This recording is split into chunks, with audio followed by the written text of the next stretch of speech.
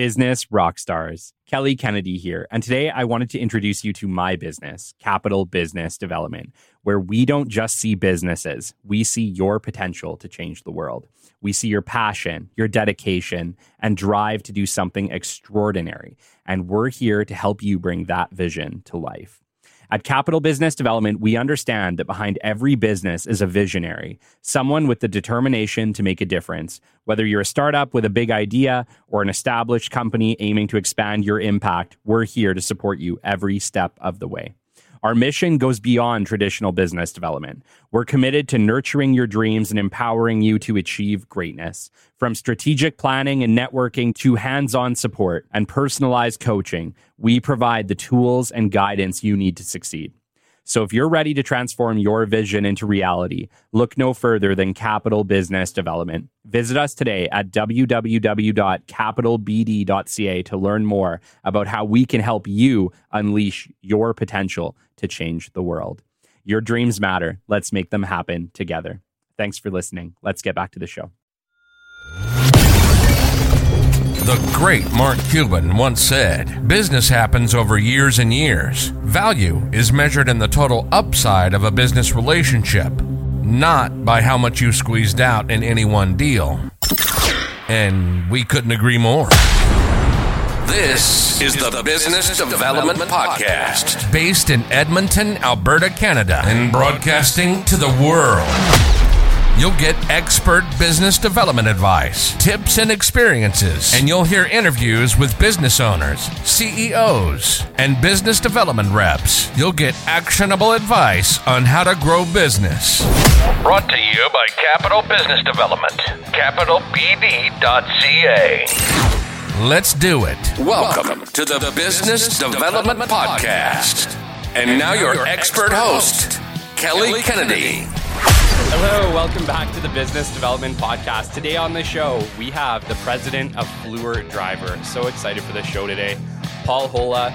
Paul has 33 years experience in engineering, construction, project management, team leadership, maintenance. He spent 30 years of his career working directly with Fluor, a world-renowned engineering, procurement, and construction company which routinely handles multi-billion-dollar mega projects worldwide. Paul has vast experience living and working across Canada, living in places such as Calgary, Kingston, St. John, Fort McMurray, Ottawa, Cold Lake, Thunder Bay, Swift Current, and Flin Flon. Paul was appointed the president of Fluor Driver in 2017 to be the leader and drive growth in a widely recognized and trusted maintenance, turnaround, and construction company operating across Canada. Paul, how are you today? I'm very well, Kelly. Thanks for asking. How are you? I'm fighting a bit of a cold, but I'm doing okay.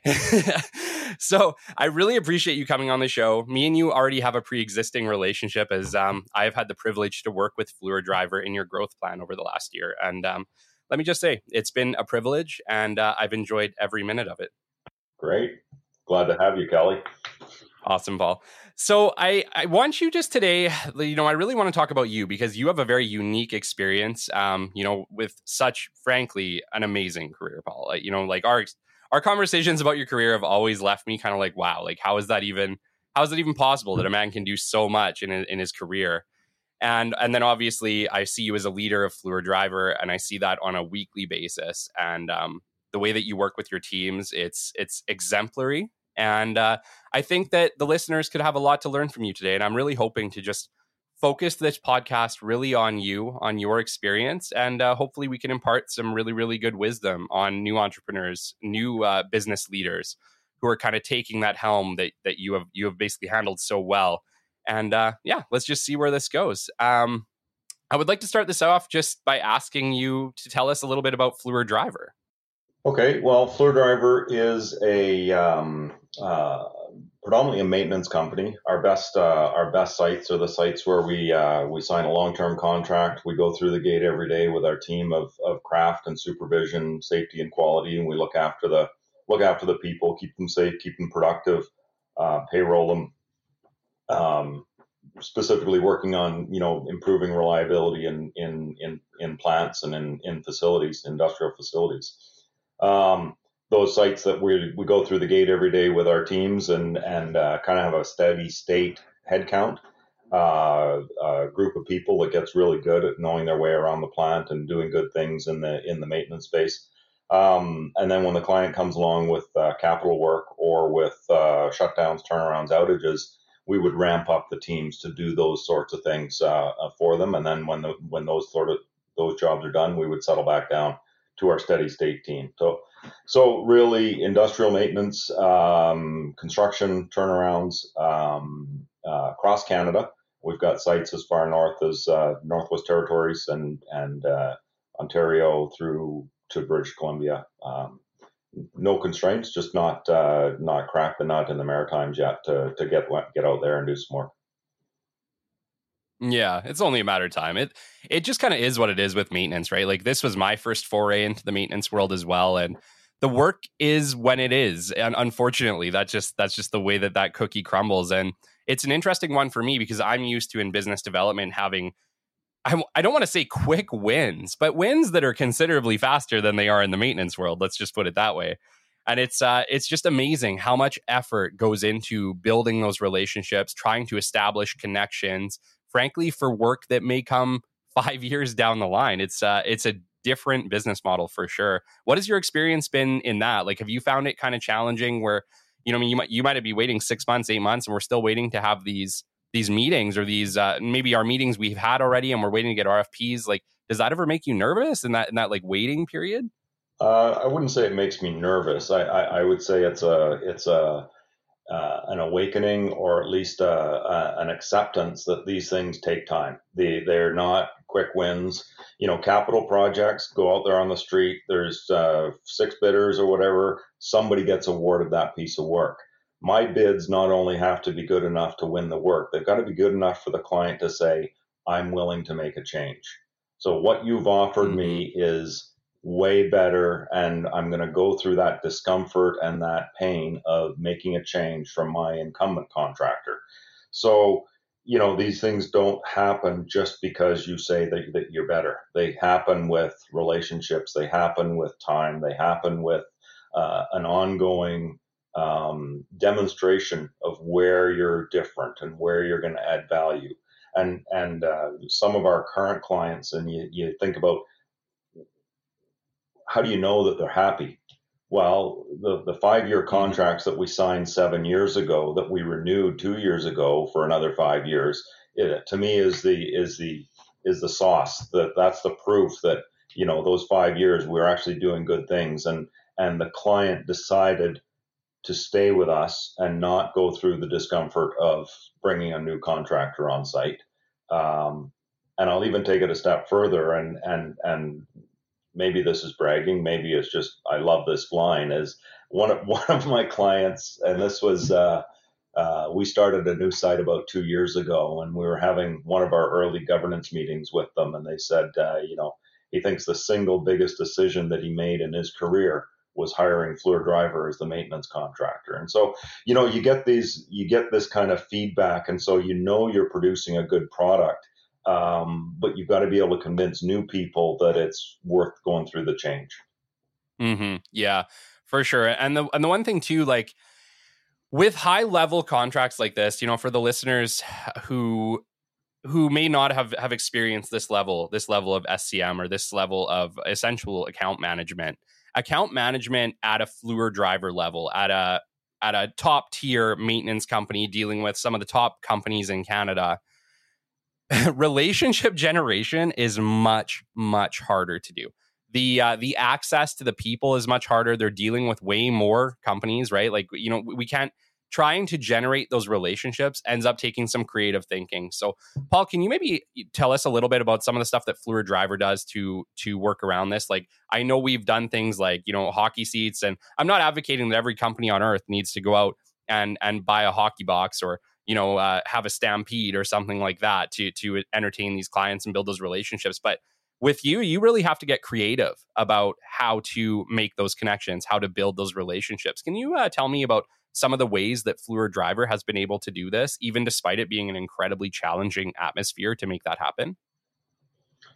Well, I go back to what we've already said, Kelly, and personal relationships, and you said you wanted to talk about me a little bit and my role in Fluor Driver. Part of the reason that I was anointed, whatever you want to call it, for this role was, and because as you mentioned, all the places that I've lived and worked, I do know a fair lot of people across Canada, and in and out of client organizations, in and out of competitor organizations, industry associations, things like that. And so those relationships that I know you, I've worked with you in the past. We have an element of trust, or at least I know you enough to say I got some confidence in what you're telling me. Hmm. This might actually work. It's not just a bragging game when you go into a bid. It's a brag from someone that you have worked with in the past, and can look them in the eye and reminisce about projects that you've worked on together, and at least have that. You're not coming in blind. You're not coming into a new pitch. Well, who's this guy? This guy is someone that I know from the past, and so I think that's the having the relationships. And for new clients, you've got to start developing those relationships, and that's why you say that the time element is extended. It takes time for you to gain enough trust or gain enough credibility with your product to be able to get the client to take that leap and change out their incumbent. Yeah, no, it's definitely like from the outside looking in from a business development perspective, I definitely see the challenges with that and that need, that real need to have that connection with either the person that you're working with directly on site or someone like Keith who is a rock star at client relationships and really goes out of his way to just say, hey, how's it going? Talk to me. Like it tries to create that real friendship with those clients. And that's where I see really the strength of Fluor Drivers, that you guys have managed to overcome and create relationships in an industry that creating relationships is designed to be hard. They make it intentionally hard to create relationships to essentially improve competitiveness. But unfortunately, it takes that human element out, which is so critical in all business. So the other thing I'll add, Kelly, is that you need to be positive. I've I've coached and preached this for quite a while. The answer is yes. And it's much easier to say yes to something and explain your yes than it is to say no and explain the no. So Mm-hmm. anytime you've got a question, can you do that? Yes, I can. I'm going to need to do these 6 things on the side, but the answer is yes, as opposed to Mm-hmm. no, I can't do that because of these 6 things. I can do it, and I need to do these other 6 things. So it's really about saying yes and getting into their space as to what they're asking for, and giving them a solution that yeah, it might have caveats, and it might be hard, but you're accommodating. Yeah, no, for sure. And I totally understand that. And working with you, I know that the answer is yes, and we will figure it out. There's no question. I want to take us back, Paul, because you have an incredibly impressive career. Me and you have had plenty of vehicle rides. We've had lots of talks and obviously lots of meetings over the past year. And I've always enjoyed you telling me about your background, about your engineering background. Can you tell the listeners a little bit about your 30-year career with Fluor? Holy smokes, that's how long do you have, Kelly? You know what? We got time. Let's I'm not rushing anything. You do it. All If we got right. to be a two-parter, we're a two-parter. So I thrive on variety, and I don't want to say I get bored, but I would be unsatisfied in my career doing the same thing every day for 30 years. And so I started as a mechanical engineer, and I did that for a few years. And you go from a stage of being a good engineer to being a good engineer who has other engineers reporting to them in your field, and then you get to be an engineer that's responsible for different different types of engineering. So as a mechanical engineer, I then looked after as a lead engineer. And then as an engineering manager type person, and then eventually you get to be a project manager, where you're not only looking after the engineering field, but you've got procurement, construction, quality, safety, all of the other elements that go into a project. And so after doing engineering for about 5 years, I had the opportunity to go to Kingston. We engineered a project for a food plant in southern Ontario, And not only did the engineering on it, but then I spent 9 months at the site doing the construction, the commissioning, and the turnover to the client. And it was a relatively small project, but it went from calculator to hard hat and steel toes, right? So, Yeah. and then I said, I'm done in Kingston. The project's finished. I'll come back to Calgary. And they said, how'd you like to go to St. John? We've got an engineering alliance starting up in New Brunswick. How'd you like to go out there and be part of that? And so that was interesting. A live refinery and a group of people that were just getting started on setting something up that eventually became a 17-year engineering alliance for a single client. Wow. So I did that for a few years, and then the client actually got into a situation where they'd overspent on a big project. They said, "We got to trim the size of the engineering group." So I put my hand up, said, "I'm ready to come back to Calgary." And they said, "How'd you like to go to Fort McMurray?" You're like, yeah, I can't wait. That's a bit of an awkward conversation to go home with after that call. So we ended up leaping in, and the reason I'm telling you all this is because I don't regret any of these. These were all good places for me to go. They were different. They were different experiences. They were notches in my career that gave me, and you don't necessarily appreciate what you're learning at the time you're learning it. It's when you look back at it and say, I learned how to do that in St. John. I learned that skill in Fort McMurray. Absolutely. So ran a small office, an engineering office in Fort McMurray for Fluor for a few years. And then I put my hand up and said, I'm ready to come back to Calgary. And they said, how'd you like to go back to St. John and run the engineering alliance out there, right? So when I was there previously, I was an engineer, and now I went back as the alliance manager. And when you talk about having good client relations and looking after the people that are in front of the client every day, is very much what I do today, right? When you mention our sites that we have, our site teams are in front of the clients every day. So it's a great way to have a good relationship, but they also notice everything that you do wrong. So being ahead of that, reminding them of all the good things that you're doing, and I call it a bank, where you put enough good things in the bank account that hopefully it sustains you through the times you have to make withdrawals. And so we spent a lot of effort in St. John in our governance reviews and stewardship meetings and things like that, reminding the client of the 65 good things we did for them that quarter, and just keeping that front and center so that we were continuously developing those client relationships and improving our position with that client. Eventually in 2011, I put my hand up and eventually got back to Calgary into the office there. And I worked on a couple of large $1 billion size projects as the project manager, and I ran our we call it the multi-projects group in Calgary, which is essentially small capital works, an engineering team. And then 2017, as you mentioned, I was anointed as the president of Fluor Driver to replace my predecessor who was retiring. Yeah, no, for sure. So Paul, man, there's so much. Like, there's so much there. There truly is. Like in your time, I was gonna say, like, I definitely understand what you're saying about there's nothing in my career that I regret. It's like I learned a lesson from every single place that I've worked at.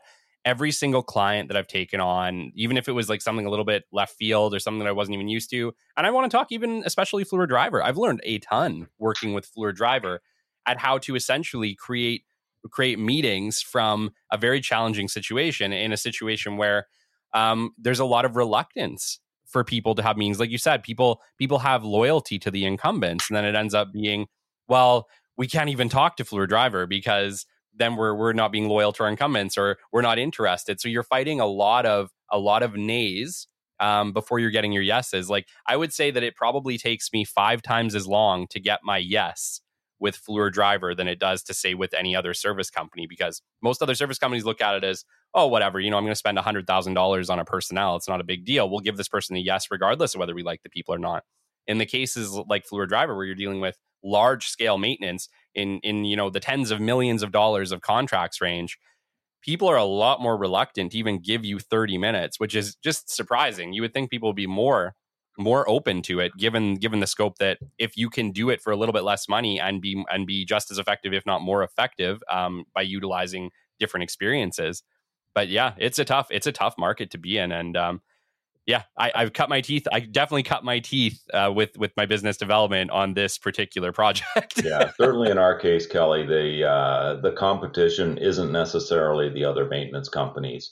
It's the maintenance companies that are embedded in the client organizations. And in some cases, it's the fact that they've chosen to internalize their maintenance. So they haven't even outsourced it. They've kept it as an internal department.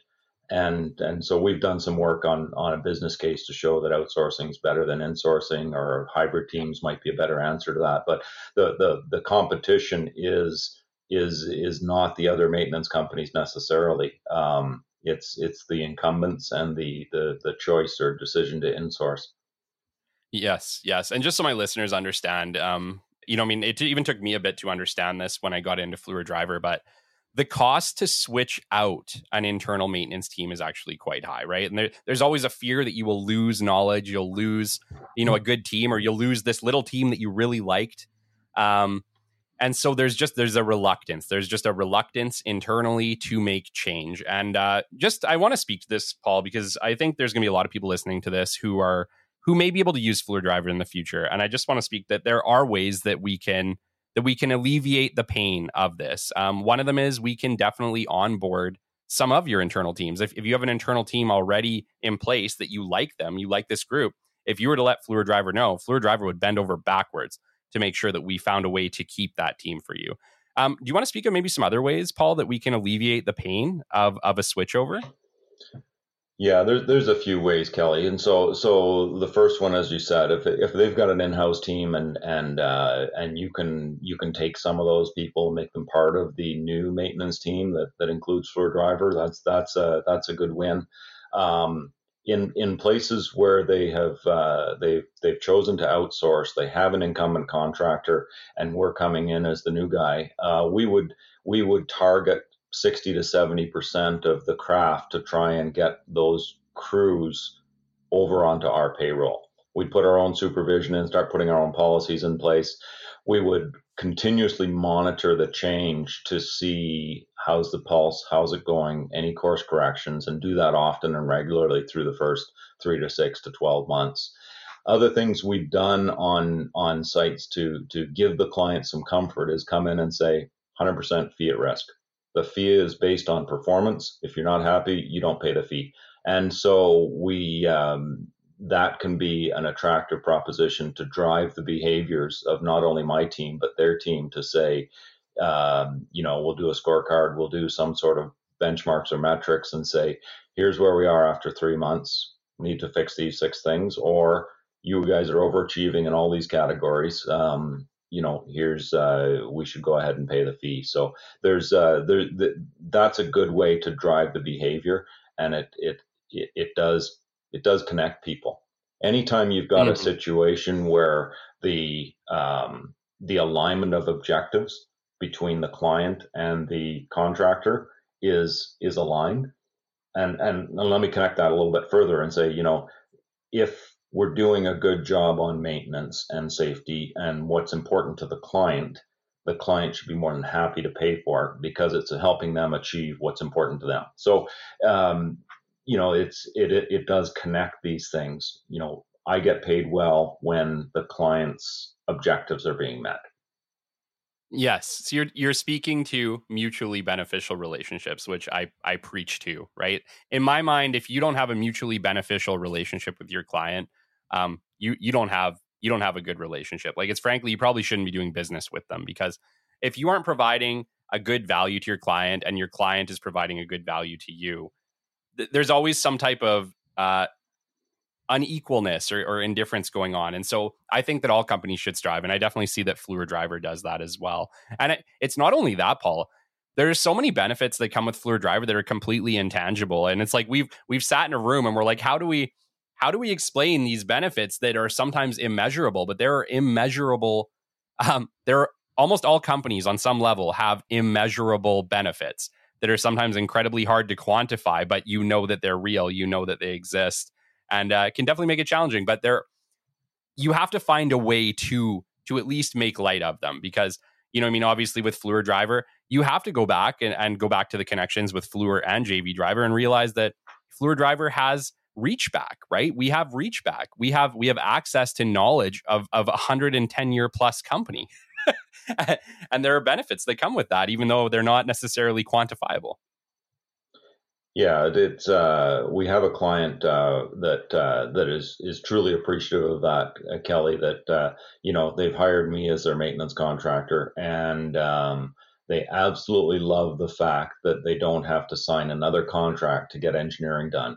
That I can phone a friend back in Fluor and get access to engineering for whatever projects they need to get done. The client just deals with my site manager. My site manager organizes the engineering, and then the procurement and construction gets the job done, tosses them the keys when he's got the plant ready for them. So it really is a value to that specific client. Another story I can tell, Kelly, is we were in the middle of a shutdown in southern Ontario. I happened to be at site that day visiting our team and visiting the client, and there was a mistake. Somebody had put the wrong welding rod into a joint, and the question was, did we need to cut all these welds out, or could we live with it? Was it bad for that service? Was it bad for those joints? And so I phoned a friend back in Fluor and had 3 or 4 welding engineers, metallurgists weigh in on the problem and get me an expert answer within a couple of hours. And it was, there was no cost for that to the client. It was just, we knew who the right people to talk to were to get them a solution very, very quickly.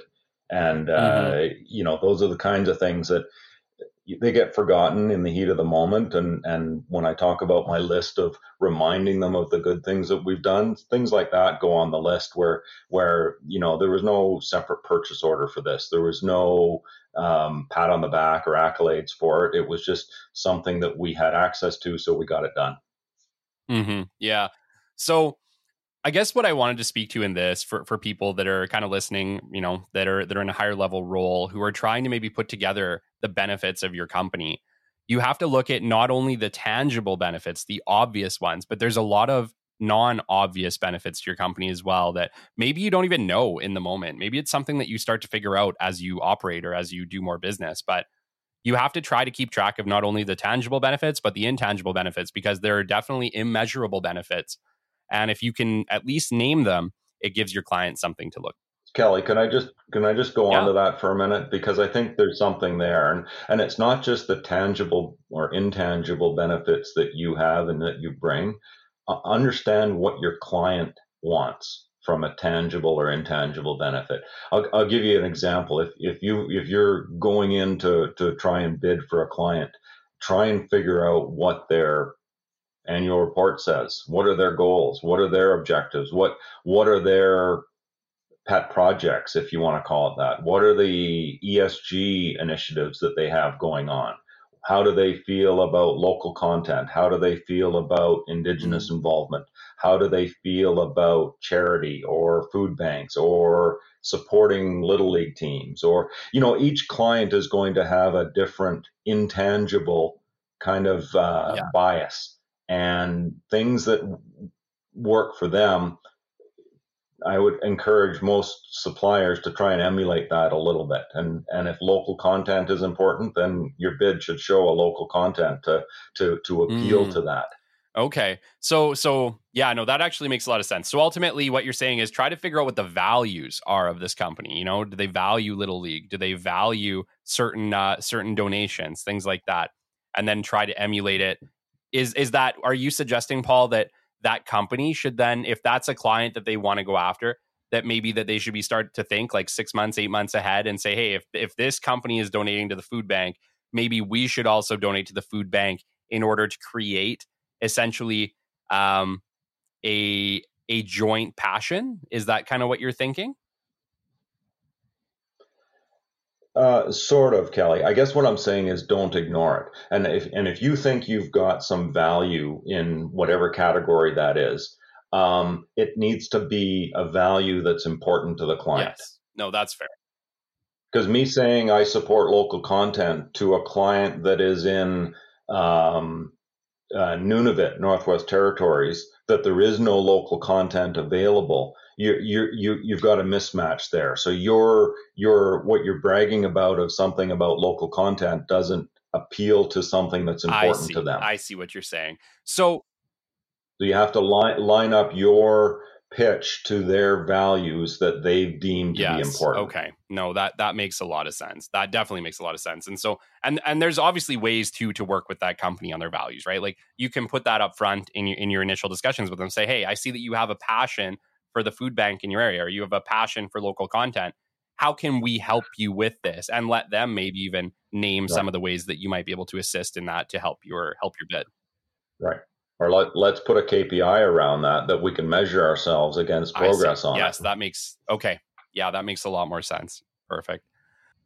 You have to really appeal to what's important to them. Yeah, for sure. Which is sometimes easier said than done, but I feel like you said, you have to at least give it a try. You got to at least give it a fair shot. I want to take us back, Paul, to when you came back to Fluid Driver. We kind of chatted about this earlier, and I just wanted to ask you, what is it like? So most of the people that I've chatted with so far, most of the people I work with are new entrepreneurs. They came from the ground up. They had an idea. They've tried to kind of build a company from nothing. What was it like being handed the keys essentially to Fluid Driver and saying like, hey, we have this company. It needs a president. We have goals with it, but here, do what you can. Make this thing profitable. Do something with it. What was that like for you? Well, as I mentioned earlier, Kelly, I do like variety in my work experience, and so this was going to be different. This was going to be unusual. I really didn't know what to expect when I said yes. Part of the job is leading people, which I'm comfortable with. I've been doing that on projects and alliances and offices for many years.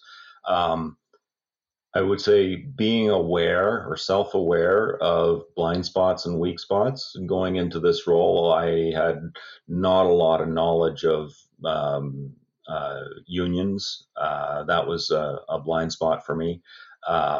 Working as an employee in a company, I did not have a full appreciation of the financials that go into running a company. The balance sheets and the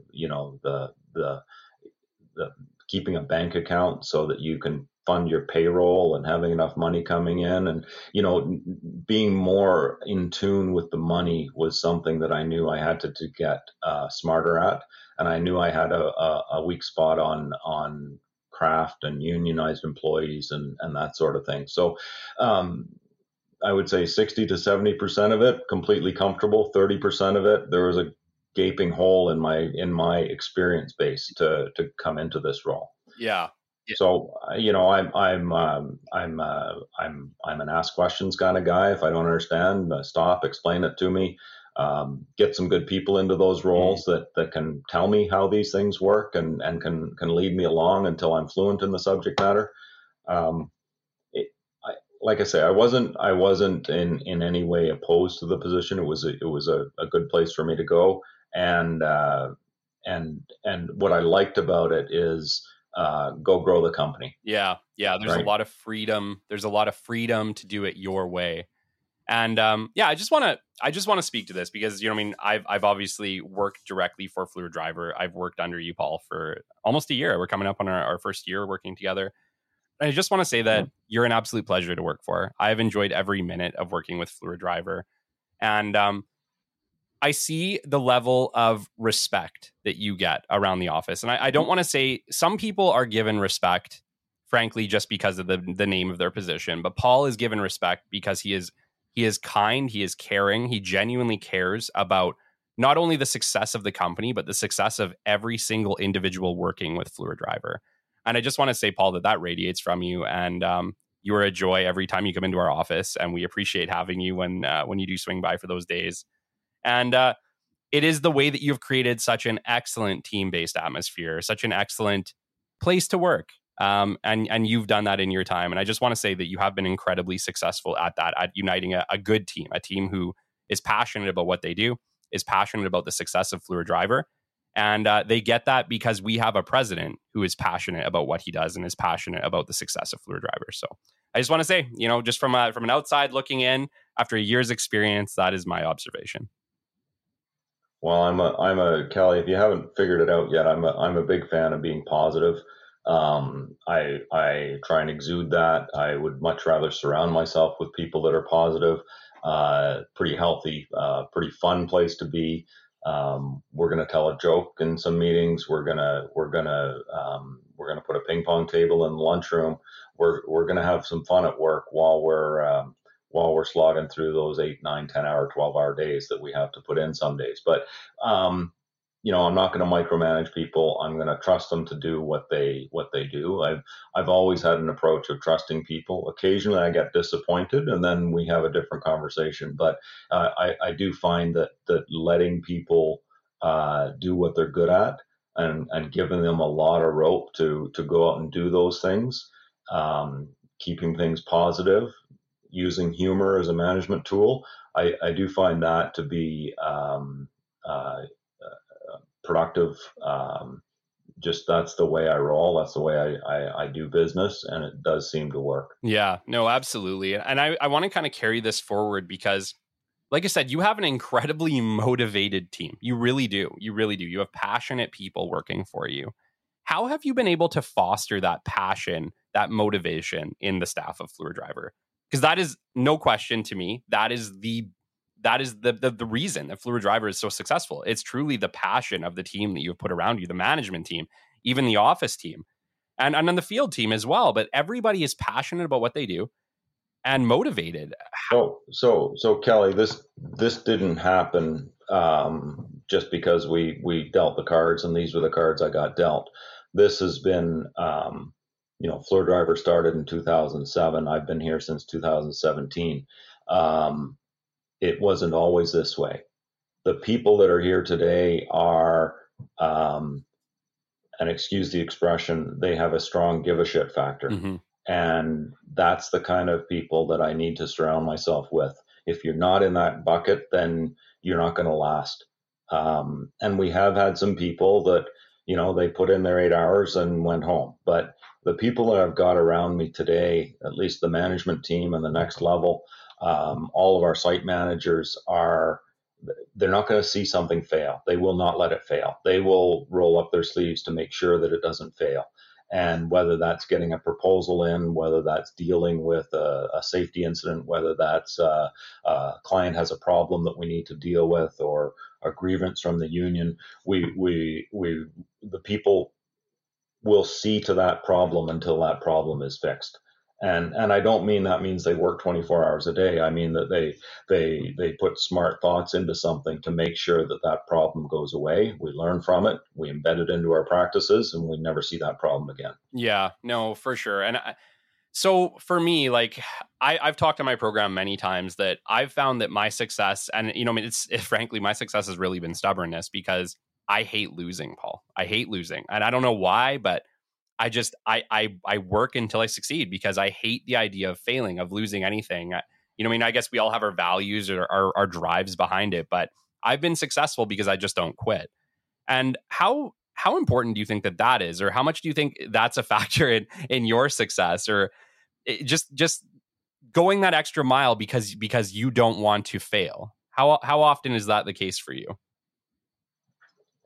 I think let me flip the answer around a little bit, Kelly, and with the mandate that I've got that's very general, which is go grow the company. If we're running down a laneway and we hit a wall, we'll go down another laneway, mm-hmm. or we'll go down 3 other laneways. And let me explain that. If our goal is to stay and be a maintenance contractor in the oil and gas space, and we're not getting any work from that because these are long-term contracts and there's strong incumbents in them and the bids don't come out but every 5 years. And so then what about mining? What about facilities? What about manufacturing? What about infrastructure? There's a lot of maintenance work out there that's not oil and gas related. Mm-hmm. And so I don't want to say we get frustrated, but we do. If one door is closed, we go down 3 other doors, right? So we'll find other ways to try and grow the business, if you will, outside of maybe the conventional channels. So really, it's a reflection of the mandate that I've been given, which is not very specific, and it gives us a lot of latitude to explore other ways of being of growing the company. And as you're doing for us, Kelly, of going and knocking on doors in different sectors, like I say, whether that's manufacturing, facility work, mining work, food and beverage. There's a lot of different sectors out there, and a lot of clients in Canada that currently don't have Fluor Driver as their maintenance contractor. And so, with a very broad, objective-based mandate, it gives us a lot of places to go if we do get frustrated or that the being stubborn. I would flip that and say we're flexible. Yes, no, and even I was just going to say, like, even in the time that I've been there, the change in, like, okay, so initially we were targeting primarily oil and gas because that's our main clients, that's our bread and butter, right? But it's like, even in that time, just that shift now that where we're hitting up manufacturing, distribution centers, like, for me, I'm always wondering, okay, what's next? Where are we going next? Like, for me, it's like, one of the questions I want to ask you is, in 5 years, where do you think Fluor Driver is going to be? Because, for me, I think ultimately Fluor Driver could be across Canada doing all sorts of different work for manufacturing, distribution centers, oil and gas. Like, we're not capped to anything. If it's maintenance, we can do it. Do you have any ideas of where Fluor Driver could be in 5 years? So on my whiteboard, Kelly, I have an acronym. It's TOTW. That acronym stands for Take Over the World. I don't think I can do that in 5 years. I am going to focus on Canada. I have not taken over Canada yet. But I do think that there's a lot of places that we can grow in Canada. I think the oil and gas space has still got some room for us to grow. There's still clients out there that haven't seen the benefit of Fluor Driver and the some of the things that we do differently and some of the values that we have. But what we're finding is when we knock on a door of some of the non-oil and gas clients where our name isn't well recognized. And I'll go back to the client that told us about the best decision he made in his career.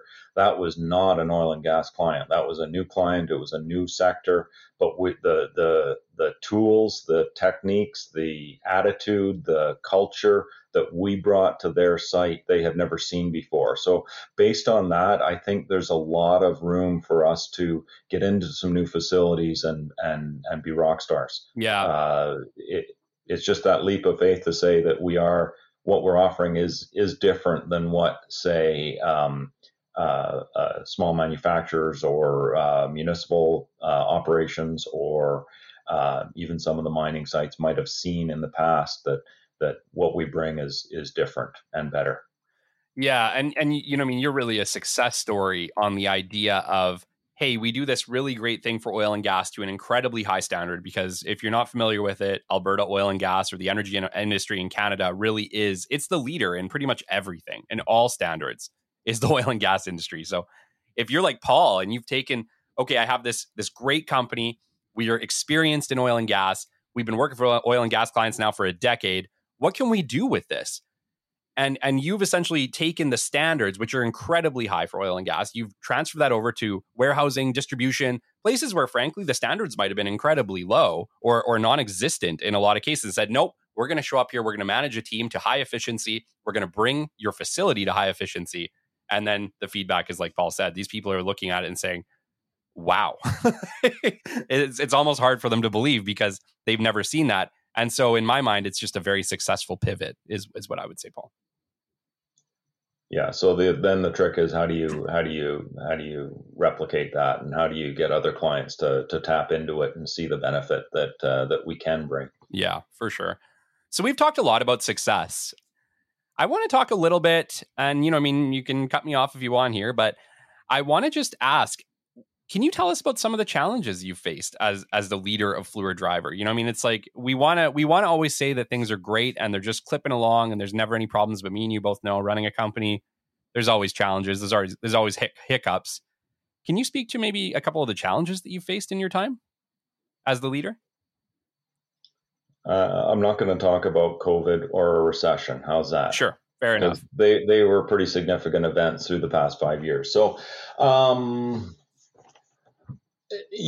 Kelly, it is, I think the biggest challenge or frustration, is sometimes we put bids into clients and you don't have a chance. They are so glued to the incumbent. They're going through the motions of asking for a bid because corporately they say they need to go out for bid every 5 years, but they have no intention of changing. And so, we play that, we put bids into it, but it's a frustrating situation when you've put in you put 100% fee at risk, you've got a volume discount, you're going to put in your A team of players onto that job, and you don't even get a question after they've opened the bid. And so, there is some frustration there in the bidding space where we don't.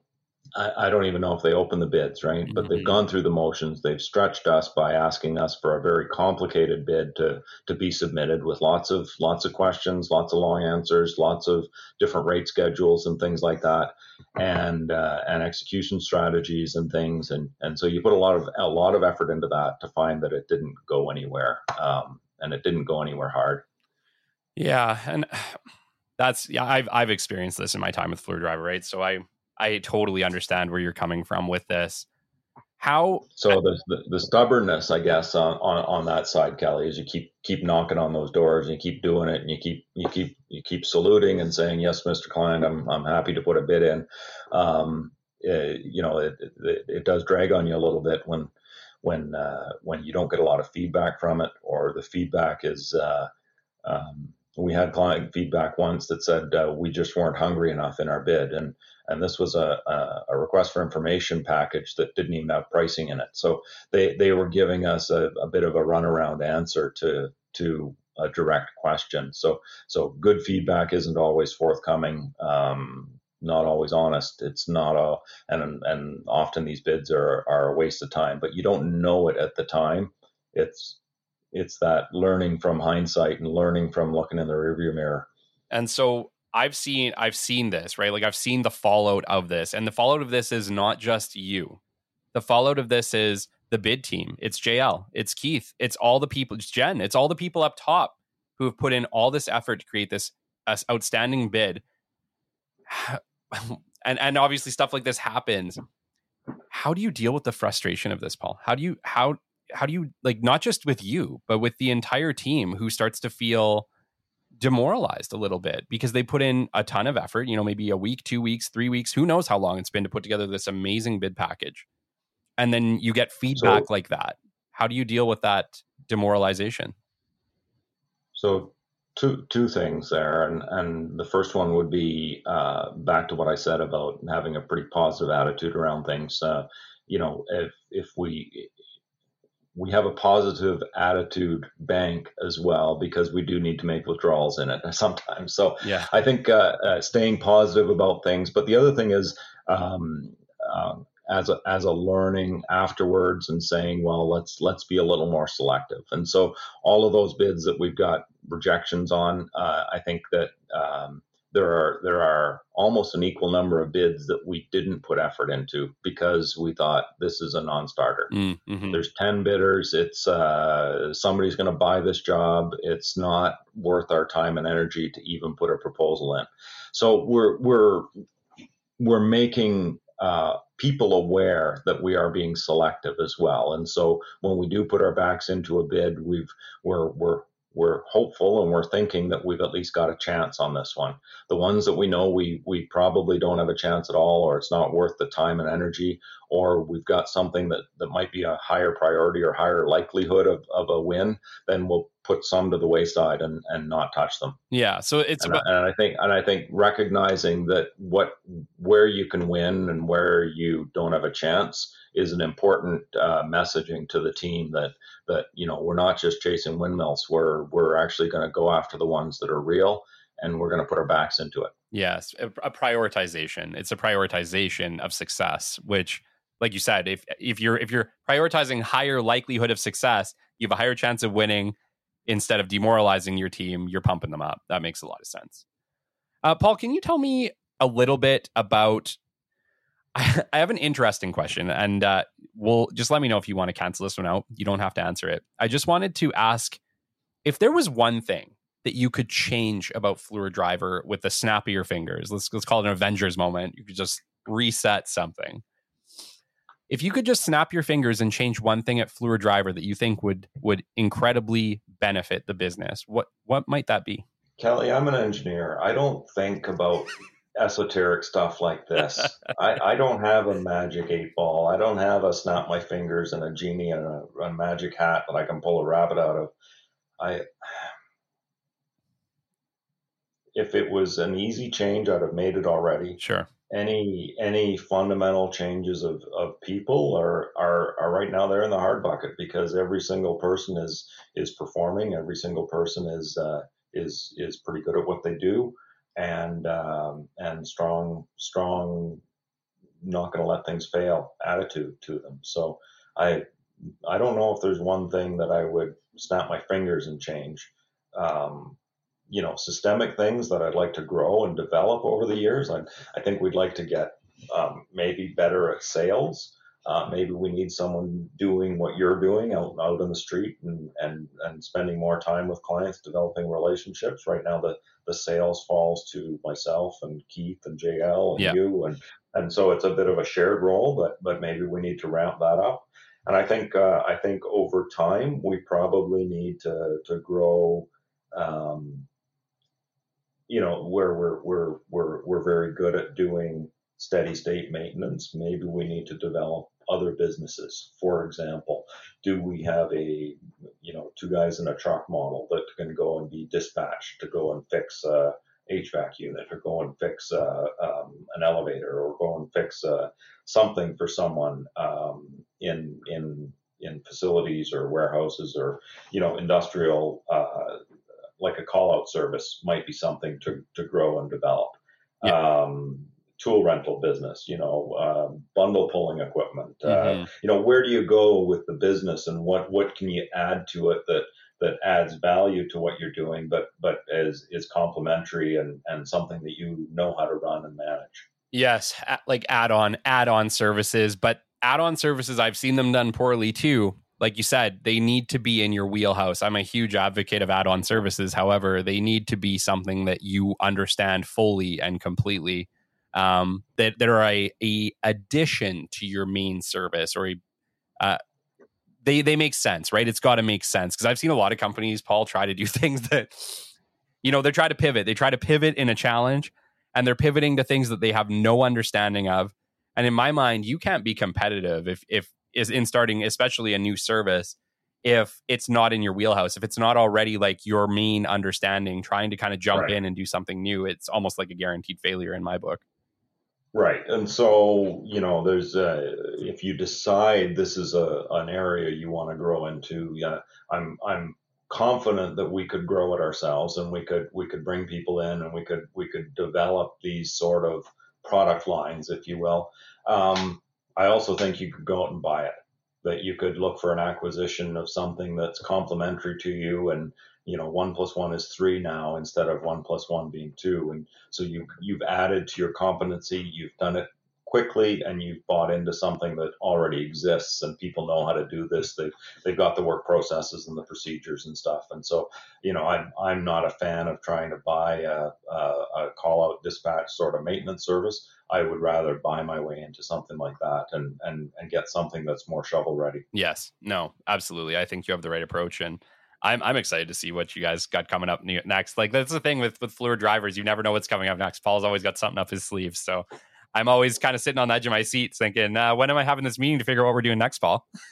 We are in due diligence right now for some deal that closes on April 30th. So more to be revealed. Awesome. Well, see, I don't even know what that is yet, so I am excited to get the news. Paul, can you tell me a little bit about your daily routine? Tell me, what is the president's daily routine to wake up in the morning and get himself pumped and ready for his day? Is it a good day, Kelly? It's a great day. Okay. So on a good day, just for everyone's information, I do live in Ontario now, so I'm 2 hours ahead of most of my staff who live in Alberta and most of our sites in Western Canada. And so my mornings are typically quiet. If I can, I'll go for a run first thing. I spend some time out in the Maritimes. I mentioned all the time I spent in St. John. We do try to spend our summers out there, and so I've got a 3-hour advantage on Alberta. I can go fishing in the morning for a couple hours and then come in and load up my computer and stuff. So I try and do something in the morning that is for me, that is relaxing. And then, like I say, it's quiet for the first couple of hours once I get to my desk. So I'm either on the phone with other people in Ontario, whether that be clients or our sites in Ontario, or further east. It gives me quiet time for reading contracts and things that I need to do with no interruptions. I've got some time there. And then by the time Alberta gets into work, every week, 2 or 3 times a week, I'm in touch with each one of my direct reports, whether that's my finance director, my human resources director, the site operations, or the proposals and estimating group. And I make sure I'm on the phone with them 2 or 3 times a week in person alone, and not in some other agenda meeting. Most of our regular meetings end up being in my afternoon. And then I do travel quite a bit. So visiting our sites, visiting clients, doing trade shows or conferences and things like that. So routine could be waking up in a hotel and figuring out how I'm going to get to the airport or to the train station, or when do I need to get this rental car back. So the routine when I'm in the office is a lot of phone calls, some regular meetings, a lot of personal meetings, and so normally try and shut the computer down by about 6 o'clock in the evening, which is 4 o'clock in Alberta. So trying to accommodate a lot of their day as well. And then, it's that's my day. Yeah. So I try and leave the computer in the office. Yeah. And so after 6 o'clock or on weekends, I'm still on my phone. I can respond to anything urgent, but I'm typically not stopping into my office to do work on the weekends or in the evenings when I'm not sitting at my desk full time. Yeah, excellent. That was going to be my next question, is that when you're in a high level, like yourself, sometimes it can be really hard to shut down from work. And heck, I've gotten in trouble for it plenty of times because I'm on my computer between the podcast, working full time for Fluor Driver, Solace, and trying to grow capital. I'm usually working, sometimes I'll start my work. Like you said, we started this morning. We're at 7 a.m. We started this meeting for this interview. And typically I'm working till about 5:36, 7 at night. And more than once, I've gotten in a little bit of trouble for working a bit too late and a bit too long, but it can be really hard to shut down. What have you found? How have you been able to do it, I guess, would be my better question. Like, because even when you shut down, like I find with myself, even when I shut my computer and I say, okay, that's it. Like I've done enough for the day. I'm done for the night. I still find my mind creeping back to work. It's still creeping back, right? Like, what did I miss? Is there something that I forgot to do? Is there something that I need to do or something that I should do because it's a priority and I need to make sure it's done for tomorrow? Or, I don't know. You might not have the answer to this, Paul, but I haven't found the answer to this yet. So do you have any advice? Well, I can't say my mind shuts down, even though I'm not at my desk, Kelly. I do think about stuff. Sometimes I wake up at night thinking about things, and I don't think that's abnormal when you care. Couple things. I have learned that issues, problems often can take care of themselves without my intervention, right? So you may see something, I'll watch it carefully, but I don't necessarily intervene on it unless it's absolutely necessary, right? We've got smart people working for us. We pay them to do these sorts of things. We don't need the whole management team deflected to go and deal with a problem unless it's required. But most problems can be taken care of by the people that are responsible for those things. And it doesn't need my intervention. I'll read the reports, I'll read whatever's going on it, but I will watch and I will not intentionally not intervene right away. I've got stuff to do, right? And I'm paying people to do these things, and so I'm hopeful that most of this stuff doesn't need to come to me as to get involved. Sometimes it does, but I'm able to leave that at the next level down and let people take care of business, which is what they're supposed to be doing. So what you're saying is rely on your team, have faith. Yeah. Which is hard. That's hard. It's hard for any business owner, I think. No, it's not. Not for Paul Holah. Well, let me flip it around the other way. And so every problem that I hear about, I need to get involved in, I won't get my work done. Sure. Right? You've got to count on your people to do things and be involved when you need to be. But if you don't need to be, let them do it. Yeah, it's great advice, Paul. It's great advice. I'm totally on board. I totally believe you. I just also know that from like the standpoint of the clients that I've worked with and even myself, the idea sometimes it's something we all have to get better at. Everybody sucks at delegating, I think, until you take an active approach to it, until you decide, okay, I am sucking at delegating. I need to do better at this. That's when we get better at delegating. But I know for even myself, it's like I'm trying to train Cole right now, which is my first employee. And working with Cole is like, I want to give him things, but I also don't want to overwhelm him or do poorly for my clients. So it's like I'm trying to do things with him, but also monitor the level of work so that I can make sure that we are getting what I consider is the acceptable standard. But you're right. At some point, I'm going to have to take a step back. And I know it's like working with, Deanna at Solace, working with some of my previous clients like Engridy and IPEC. Sometimes it can be really hard to take a step back and say, okay, I'm just going to trust my team with this. I think that takes practice, skill, and a while to get right. Well, and it is a learning, Kelly, of years, and just a recognition that, if you don't jump on it right away, 90% of the time somebody is going to fix that, and the problem is going to go away. Your people are going to deal with it. You don't need to get involved. And so let that happen. Okay. Well, there we go. That's my piece of learning from this, Paul. And I really appreciate that. I'm going to try to be better at delegating and having faith. All right. Well, I want to take us in. This is the Business Development Podcast. I do want to take us into the marketing strategy a little bit, Paul. Can you tell me a little bit about, not just obviously, I know that you're working with Capital, you're working with me, and I appreciate it greatly. But can you tell me a little bit about your marketing strategy before me? What did Fluor Driver do? Like, I know you guys do trade shows, but can you tell us a little bit about how you used to market Fluor Driver maybe before you brought on Capital Business Development? There wasn't much, Kelly. There was, I think there was a lot of relying on the phone to ring and someone to send us a package. And I think, since I've been given this mandate and given this this infinite flexibility, essentially, we're not only doing trade shows, we're doing very specific trade shows to get the Fluor Driver brand out there and recognized.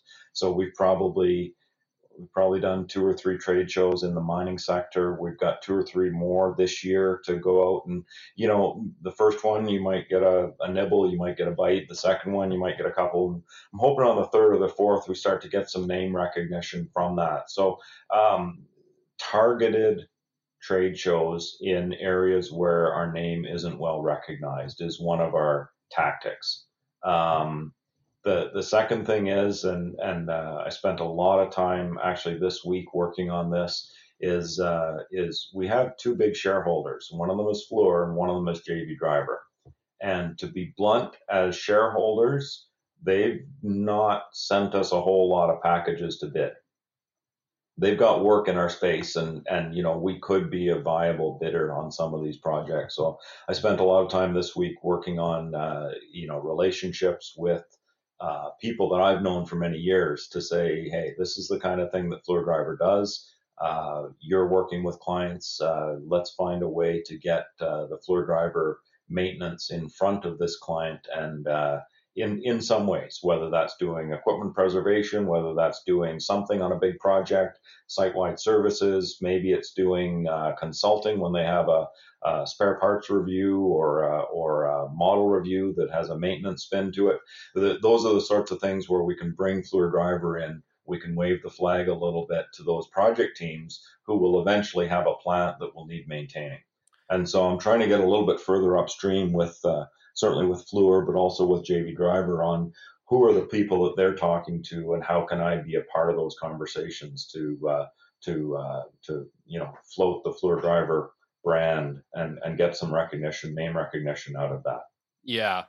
Yeah. And that's a great example, actually, Paul, because I talk a lot on my program about just brand recognition in general. And that, like, a lot of companies start and they, like you said, they sit and they wait for the phone to ring because they put out a few Google ads or a few Facebook ads or LinkedIn ads or whatever. They got a full digital strategy. They're just waiting for the phone to ring because they put out all these ads and they're thinking, oh, well, Mr. Client's going to come. He's going to click this ad and he's going to call us and he'll say, hey, I need mechanical services or I need maintenance.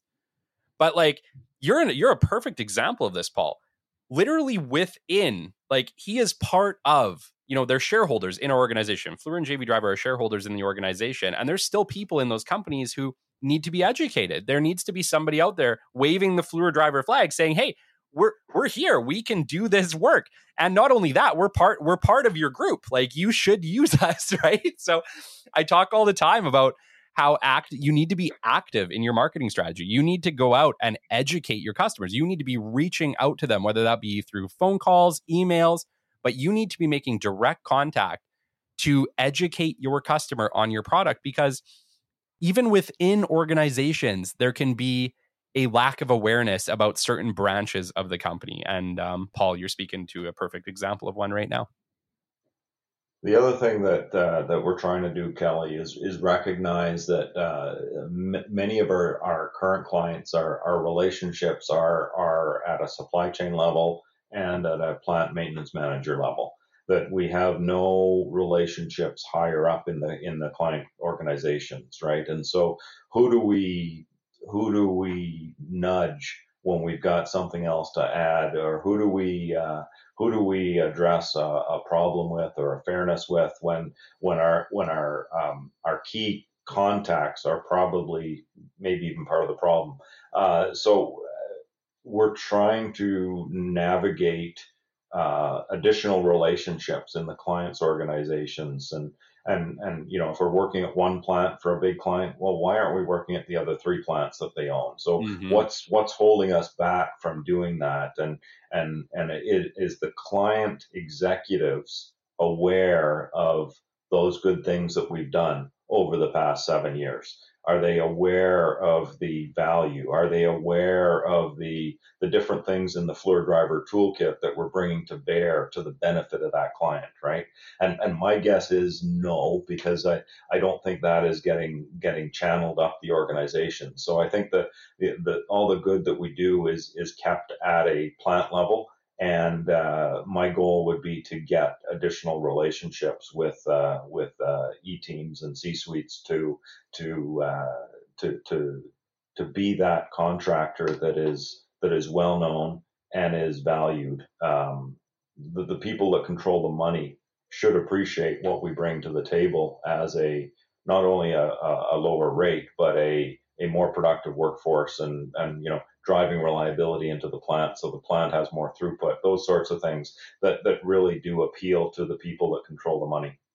Yeah, no. And I definitely see the challenge in that, because it's just simply not as easy to find the right people. There's a lot of detective work involved. There's a lot of questions to be asked to get to the right people in those organizations with what you do. And so it's like we are even developing our strategy. It's like as we go, we're developing our strategy on how do we educate that next plant? And I know in a lot of our meetings, the way that we do that is we ask, is there somebody else that we should talk to?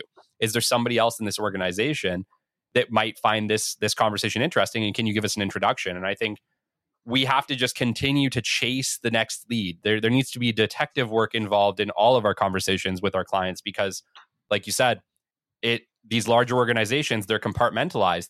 They may or may not share information. And in my experience, most of the time it's there may not, right? They're probably not sharing information to the next site.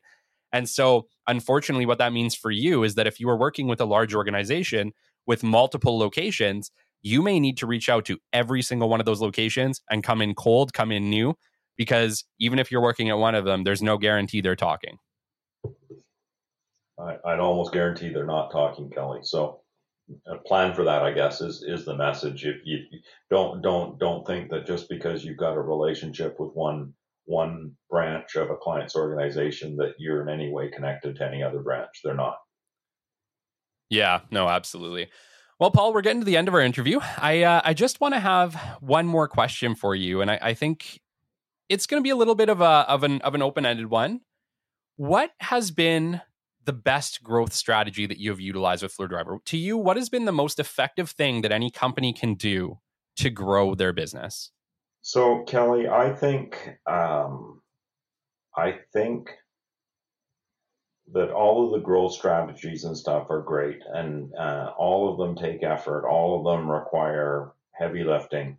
I think the best thing that we've done is essentially unshackle our employees and say, there's no rules, there's no constraints.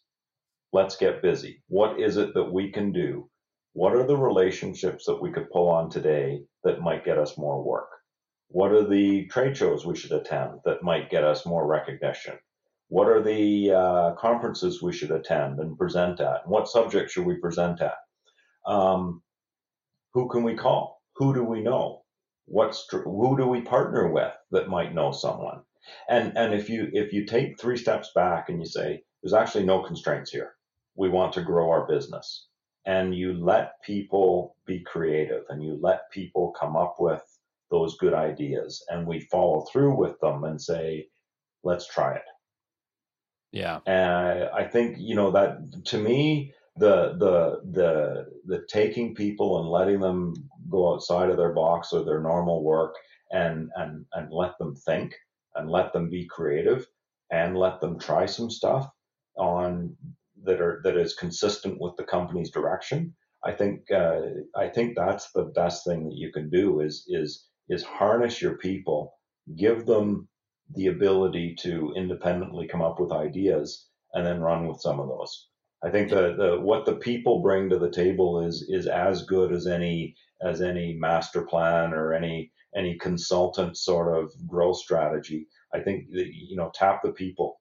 They all know people. They all have ideas, and I think some of those ideas are actually quite good, and we'll do them often. Yeah, that's great advice, Paul. So there you go. There you have it, Paul Holah. If you need to grow, if you're looking at a good growth strategy, don't forget to ask your people. Ask your employees. They have great ideas.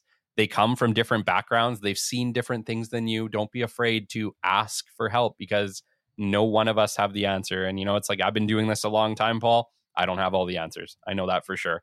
There's people who have different experiences than me. They come from a different industry than me that have done things differently, that all bring a different experience to the table. And so utilizing our team, and I've seen this done to effect in multiple companies, can make you more effective in your growth strategy. All right.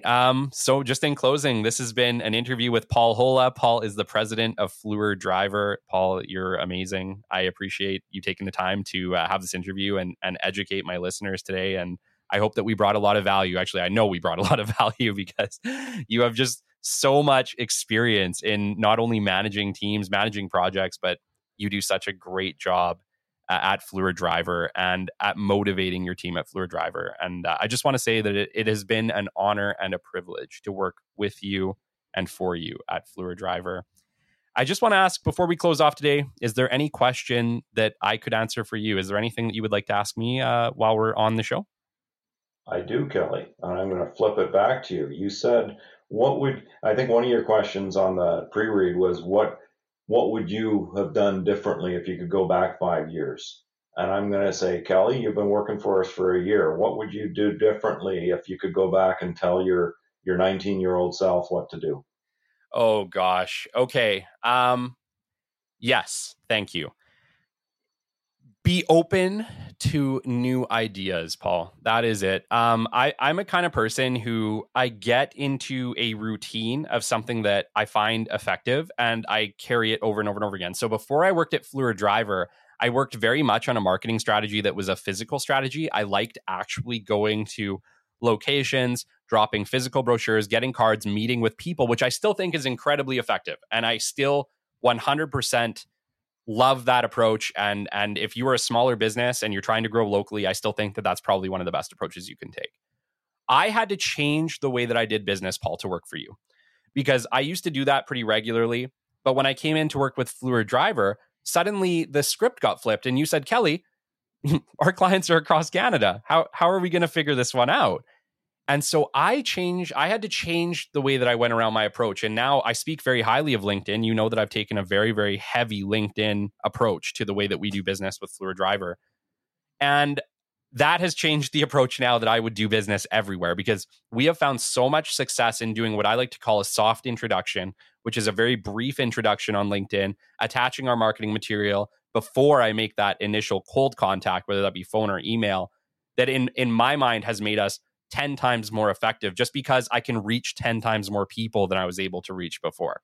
And so if I could go back and tell 19-year-old Kelly what to do, or like what you could change, it's be open to change. Be open to the way that you do things is going to evolve in time, and allow experts or people to come in and say, hey, you've been doing it this way, but I think there might be a better way. Don't just kibosh it.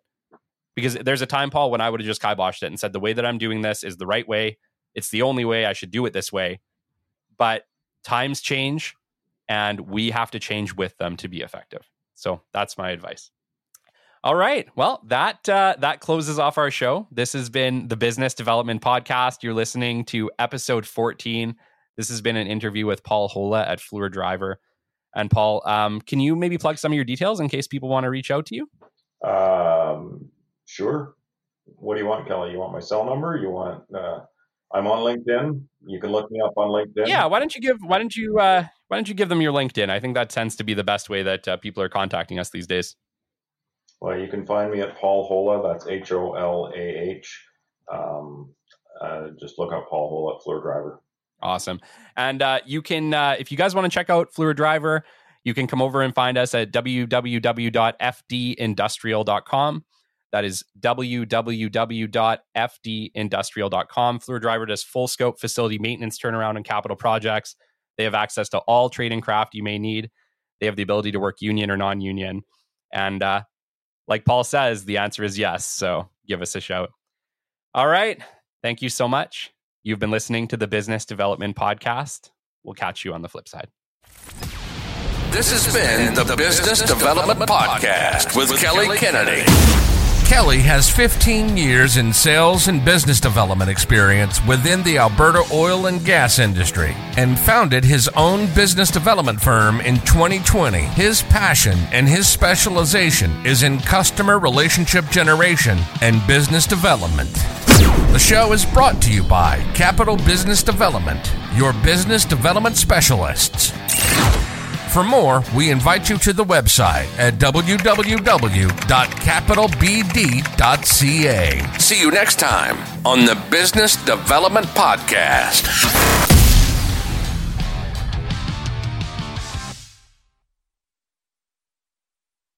Business Rockstars. We at the Business Development Podcast humbly invite you to be part of our journey. Despite our global reach spanning over 130 countries and our status as an award-winning show, we remain committed to delivering valuable insights and engaging content to our audience of decision makers. With 2 episodes released every single week and a back catalog of over 100 episodes, we strive to provide our listeners with the latest strategies and trends in business development and business growth. Why consider sponsoring us? Our listeners trust us to deliver authentic, informative content, making it an ideal platform for you to showcase your brand in a genuine and meaningful way. Choose from flexible sponsorship packages tailored to fit your advertising needs. With a back catalog of over 100 episodes and an average of 8 new episodes released every single month, there are plenty of opportunities for you to connect with our audience. If you believe that your brand aligns with our humble mission, reach out to us at podcast@capitalbd.ca. Let's start a conversation and explore how we can collaborate to elevate your brand together. Thank you for considering us. Send us an email at podcast@capitalbd.ca and let's partner for the future.